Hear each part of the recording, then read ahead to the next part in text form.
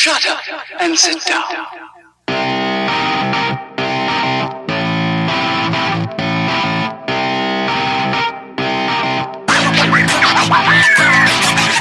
Our weekly hockey podcast with Brian Metzer of the Pittsburgh Penguins Radio Network. Tim Benz with you. Metz, you can hear him during intermissions. You can hear him post-game. You can hear him on Pens Live Weekly on Saturdays. Metz, we don't have the trade deadline to kick around anymore. I don't like it. That made for fun fodder that we could speculate rampantly on and kill a lot of time with, Tim. Now we just have to focus on the team. Well, I do feel like upon further review, our speculation was indeed rampant because there weren't a lot of folks in our business who had the names Michael Granlund, Nick Bonino, and Dmitry Kulikov circled as potential targets for the Pens.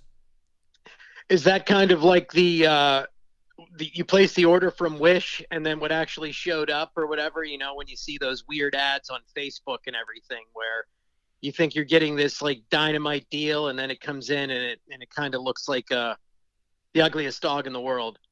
I thought you were thinking more along the lines of making a song request at Wish FM. Yeah, just play me anything. Play me anything from fill in the blank. You know, like, and then you get a song you don't choice. Want. Yeah, it's Jock's choice. You play what you want. This is the situation we're in. You pick. Jock's choice, I don't think would have had, from most Penguins fans, Granlund, Bonino, and Kulikov. Do you? No, and the way I've looked at this trade deadline, though, Tim, is that I've tried to look at it from the back end, meaning, okay, these are the guys that are here. Why did they select those guys, and how do they fit? Because if we, try and examine the whole path to this result, it's just too frustrating because we're all going to, make ourselves crazy worrying about, why did he wait so long to clear cap space? Why did he utilize the cap space in this way? And then, how those decisions were made. So I just kind of looked at it that way. Okay, does this guy bring something to the table that maybe somebody that it replaced didn't? Yep, I can talk about that. So that's how I've tried to do it because it's just way too frustrating the other way around. I do think they're better. I don't think he was wrong about that. I like their makeup of the lineup better now than I did on Friday at 2:59 p.m., I don't like it enough to make me think that they're going to beat either Boston or Carolina in the first round, and I don't feel any better about putting $100 on them right now to make the playoffs. I still think that's every bit the risk that it was before. They honestly, in my opinion, bolstered needs that existed, but strangely not to the point where I think it's going to impact a ton of games. How about you? No, I agree with that, Tim. I just think the problem is I feel like Sidney Crosby and Evgeny Malkin having the kind of season that they are might be enough to get them into the playoffs. But I just find it so hard to get my head around the fact that they can make any kind of run. And it's not that we've not seen this team rip off 14 wins out of 16 or 18 games like they did earlier this season. They're definitely capable of doing that, but it's far and few between. I think this season they've shown that they are more closer to a 500 type hockey team, even with the outstanding seasons of their big guys. And when you look at where they are in the standings, clinging to the final wild card position right now with the Buffalo Sabres kind of breathing down their necks with the game in hand, the Ottawa Senators cruising in just behind them with the same amount of games and the player that many Penguins fans hope that the Penguins would get, Jacob Chychrun, who already looks pretty darn good on that roster. And even the Panthers. I know that the Penguins have games in hand on them, but they're all at 68 points, as are the Washington Capitals to the Penguins 71. So any misstep by the Penguins right now, who looked pretty wretched the other day in their final game, before this week, that on Saturday night, that didn't look good. That didn't look like something that's going to play well in the playoffs. So is that going to beat the Boston Bruins, Carolina Hurricanes, or delusions of grandeur if they are able to catch the New York Rangers, which isn't out of the question just because they've faltered a little bit and the Penguins are just 8 points behind with 3 games looming against them. They could always jump up there, but your reward for that is playing the Devils. So that's another bugaboo type of fly in the ointment team for the Pens. So it's just an ugly road no matter how you cut it. As far as that pack of teams is trying to track them down, Mets, it is almost like a Pens versus the field kind of bet, isn't it? Except they aren't Tiger Woods in 2001. Correct. Yeah, this is maybe Tiger Woods of today, throwing him back into that, those tournaments that he would do that against back then. I mean, this is a team that looks pretty average. They can look really outstanding on any given night. They still have some issues with their goaltending, specifically if Tristan Jarry can't play, because I know there was at least 2 goals that I watched Casey DeSmith give up the other night that I wasn't impressed with. And, I will give them the benefit of seeing what Dmitry Kulikov brings to their bottom pairing. I know that when you did your Madden podcast today, Mark kind of, lamented the fact that they didn't even put him in the lineup Saturday. Well, that's because he wasn't with the team yet, or I think he would have played. He was traveling in from the West Coast and all these kinds of things, so he wasn't even with them. And he just got to practice today for the first time. And it looks like, based on Sullivan, he will be in there. And I think that taking a lot of that top 6 pressure, or top 2 pressure, top 4 pressure off of him from where he needed to play in Anaheim, that could bolster their bottom pair a little bit, which isn't a bad thing. I think that could help.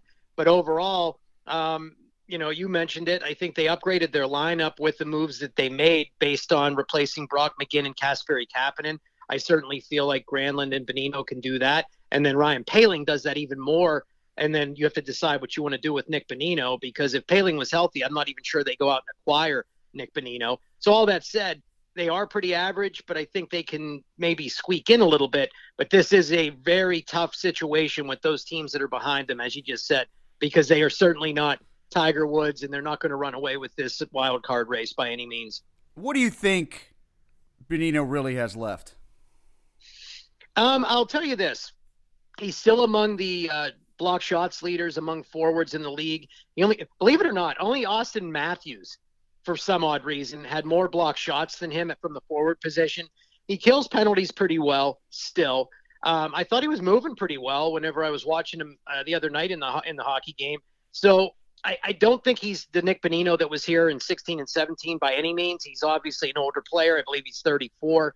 But I think he still brings a defensive type of presence to the table. And as a fourth line type center, or even somebody that you use as a penalty killer and keep him out there as a fourth line player, because he could play on the wing if you needed him to. I think that they do prefer him at center, and potentially he centers some combo of Archibald and Poehling whenever everybody's healthy.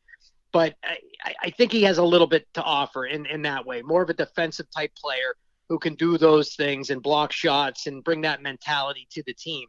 Because for everybody that's on this roster that's a little bit more skill and finesse, he's a little bit more blue collar in his approach. And I'm not saying it's going to save the day or anything, but of the acquisitions, that one bothered me, not that much, because he helped them get by this Poehling injury a little bit.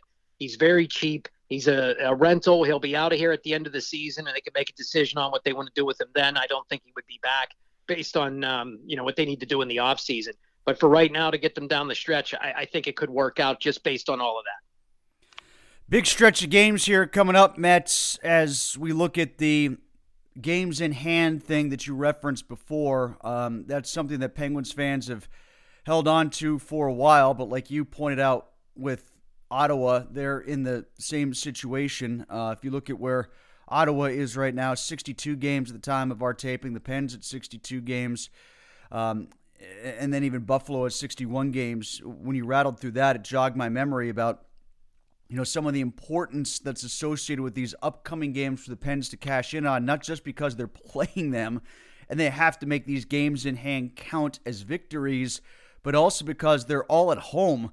The next 4 being at home against Columbus, the Islanders, Philadelphia, and New York. Actually 5 in a row with the Canadiens game in there. I forgot they're allowed to play somebody besides the Rangers coming up here shortly, or at least some teams from New York. But they've got all these games coming up against divisional foes. They're at home. And these games that they've had in their pocket, they're going to start to expire, and they better get as many wins as possible in this tight, compact stretch that they have coming up, including the 3 this week. Yeah, you certainly better beat the teams that you're supposed to beat: Columbus, Philadelphia, Montreal. You better pick up those 3 wins. And, of course, the Islanders game is just huge because they're ahead of the Penguins in the wild card situation here. So I think that those 4 games loom very large. And then, of course, the trio of games against the Rangers coming up. I mean, you got to go to New York and play back-to-back with a day in between against probably Shesterkin. He could probably play both of those games because they're separated by a day. It's not a true back-to-back, and you're in their building. They haven't, as I said, looked that great since Patrick Kane arrived, so maybe that's good news for the Pens.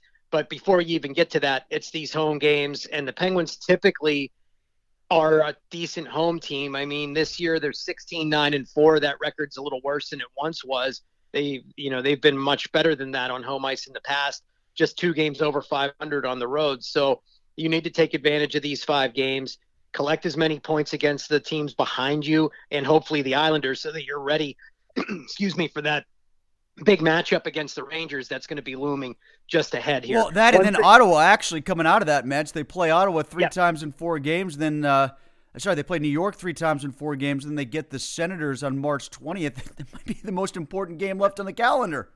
It really might be, Tim. I mean, they could at that point have matched or surpassed the Penguins in the standings. I mean, they were being anointed. Now they've won 5 in a row. They looked good with Chychrun the other night. They actually beat the Rangers the other night, which was a big win for them because they were trailing in that game at one point, came back and won the hockey game. And for me, you look at them, the people in Canada, I was watching the Trade Center on Friday via ESPN Plus, since they were nice enough to provide that footage in the United States. That's the one good thing I feel like ESPN Plus did for the NHL all season. I was following along, and they anointed Ottawa this team of destiny. Canada is fully embracing them as a team that could make a run this year. And I don't doubt that, but I found it funny because they're not even in a playoff spot yet. And I think that their year is still probably next year or the year after before they can make a serious run at a Stanley Cup. But to your point, the Penguins can't take them for granted at all because they are probably the hottest team in the league right now. They've acquired one of the biggest fish, and they look fine with the big fish. Some of these other teams, I know Timo Meier looked good for the Devils, finally playing for them last night. He scored a goal. But beyond that, everything that the Rangers did looks like it hurt them a little bit.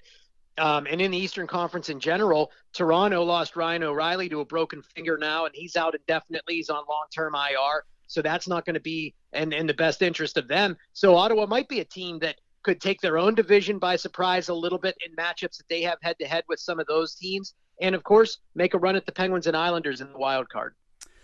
Brian Metzer with us. Yeah, you look at the schedule overall, Mets, there are plenty of soft spots for the Pens to land here, even though there's a lot of games. They've got opponents coming up like, we've outlined already. If they're going to be a playoff team, you beat Columbus twice. If they're going to be a playoff team, you beat the Flyers twice. Yep. They've got Detroit coming up twice, granted both on the road, but that's a team that's lost 6 in a row and might be ready to go down the drain. The Preds are still on the schedule. They sold I take that back. Do they have the Preds one more time? Yeah, they have on March 30th. Yeah, they got them at home on the 30th. That's a team that sold everybody off. They got Chicago right before the end of the season. Like, these are games that they have to win. The Canadians between the Ranger games that I talked about before. These are games that they have to win if they think they're a playoff team. And then you try to split the rest more or less, and it might be good enough. You know what, Tim? The Penguins may go into the final 3 games of the season needing 6 points to make some hay. They have Detroit. And that's good because they got Detroit, Chicago, and Columbus. Yep, that's what I was just going to say. So those teams, that helps them out. However, for as good as they have been against teams behind them in the standings, they are just so capable of playing down to their competition on occasion. That might not be a good situation for them. However, as I said, with Sidney Crosby, Evgeny Malkin, I think that could help them in a scenario where they got to get points against those 3 bottom-dwelling type teams, 2 or one of which anyway, maybe 2, depending on where Chicago ends up, will be trying to vie for Connor Bedard still, so they may not be one to ice a very solid NHL lineup against the Penguins, so that may help their cause. But you stir in the fact that Minnesota's there. They've looked pretty decent. Bill Guerin has them playing better than anybody would have dreamed. Based on all of the cap situations that they had, they were able to acquire some players. You have the Bruins you're going to have a game with. The Caps are going to be maybe hungry to be spoiler to the Penguins when they play them on the 25th. Then you have back-to-back games against Colorado and Dallas as well, both on the road. Both of those teams very, very solid. They played well against each other this past weekend. Dallas looked really good against Colorado. They knocked them off. And then, the Avs should be, I would imagine, pretty healthy by that game. So that could be a bad spot for the Penguins. So with the good teams that they have to play, they have to take full advantage of the bad teams, as you pointed to. Mets, what else do we need to kick around here? Jake Gensel, he didn't practice, right, today? No, Jake was out. They're calling it more of like a maintenance situation. He should be back for tomorrow evening or tonight, whenever you're listening to this out there in listener land. But when you look at this, the most intriguing thing of the day was Granlund being put at center on the third line with the DOC, Drew O'Connor, and they moved Carter to the right wing. And for me, I thought that would be a great situation, because when everybody was like going on and on about who could Granlund set up, he's a better playmaker than goal scorer, Jeff Carter came to mind, because I think Jeff Carter was hurt just as much by Kasperi Kapanen and Brock McGinn as anybody. Not that he's not washed a little bit and not able to play at the level of Jeff Carter anymore, but when you gave him that baggage, he wasn't able to look good. He still has a shot, though, and he averages most nights, I would say, 3 shots a game. If you got a guy like Granlund feeding him, he can unleash his shot again and maybe start to score a couple goals for you, which would be good. Drew O'Connor's starting to look a lot better, and maybe he continues to be a very viable player on that line.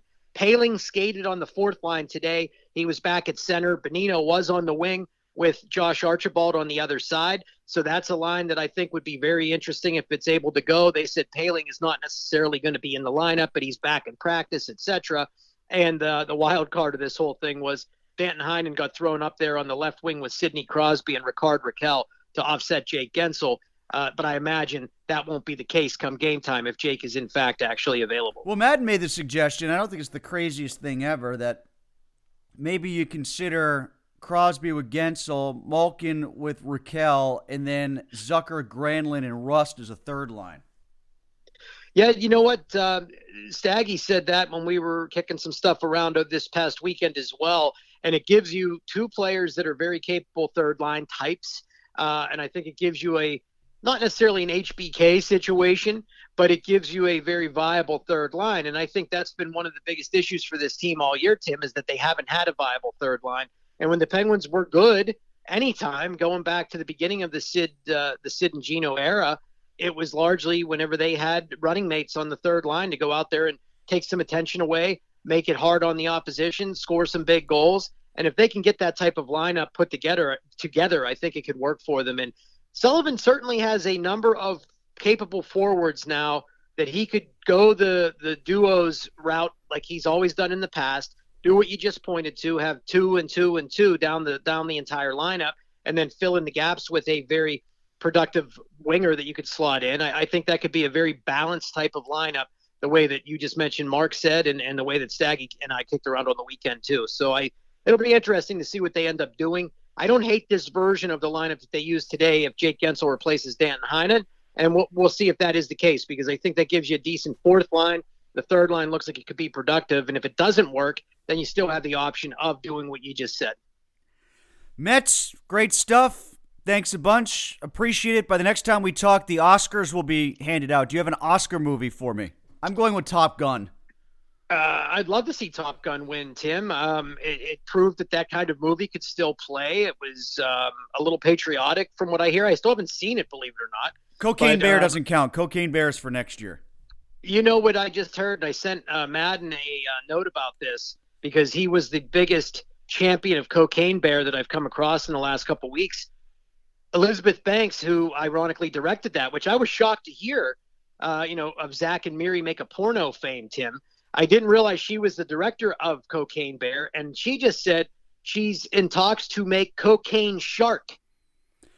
That has to be a joke.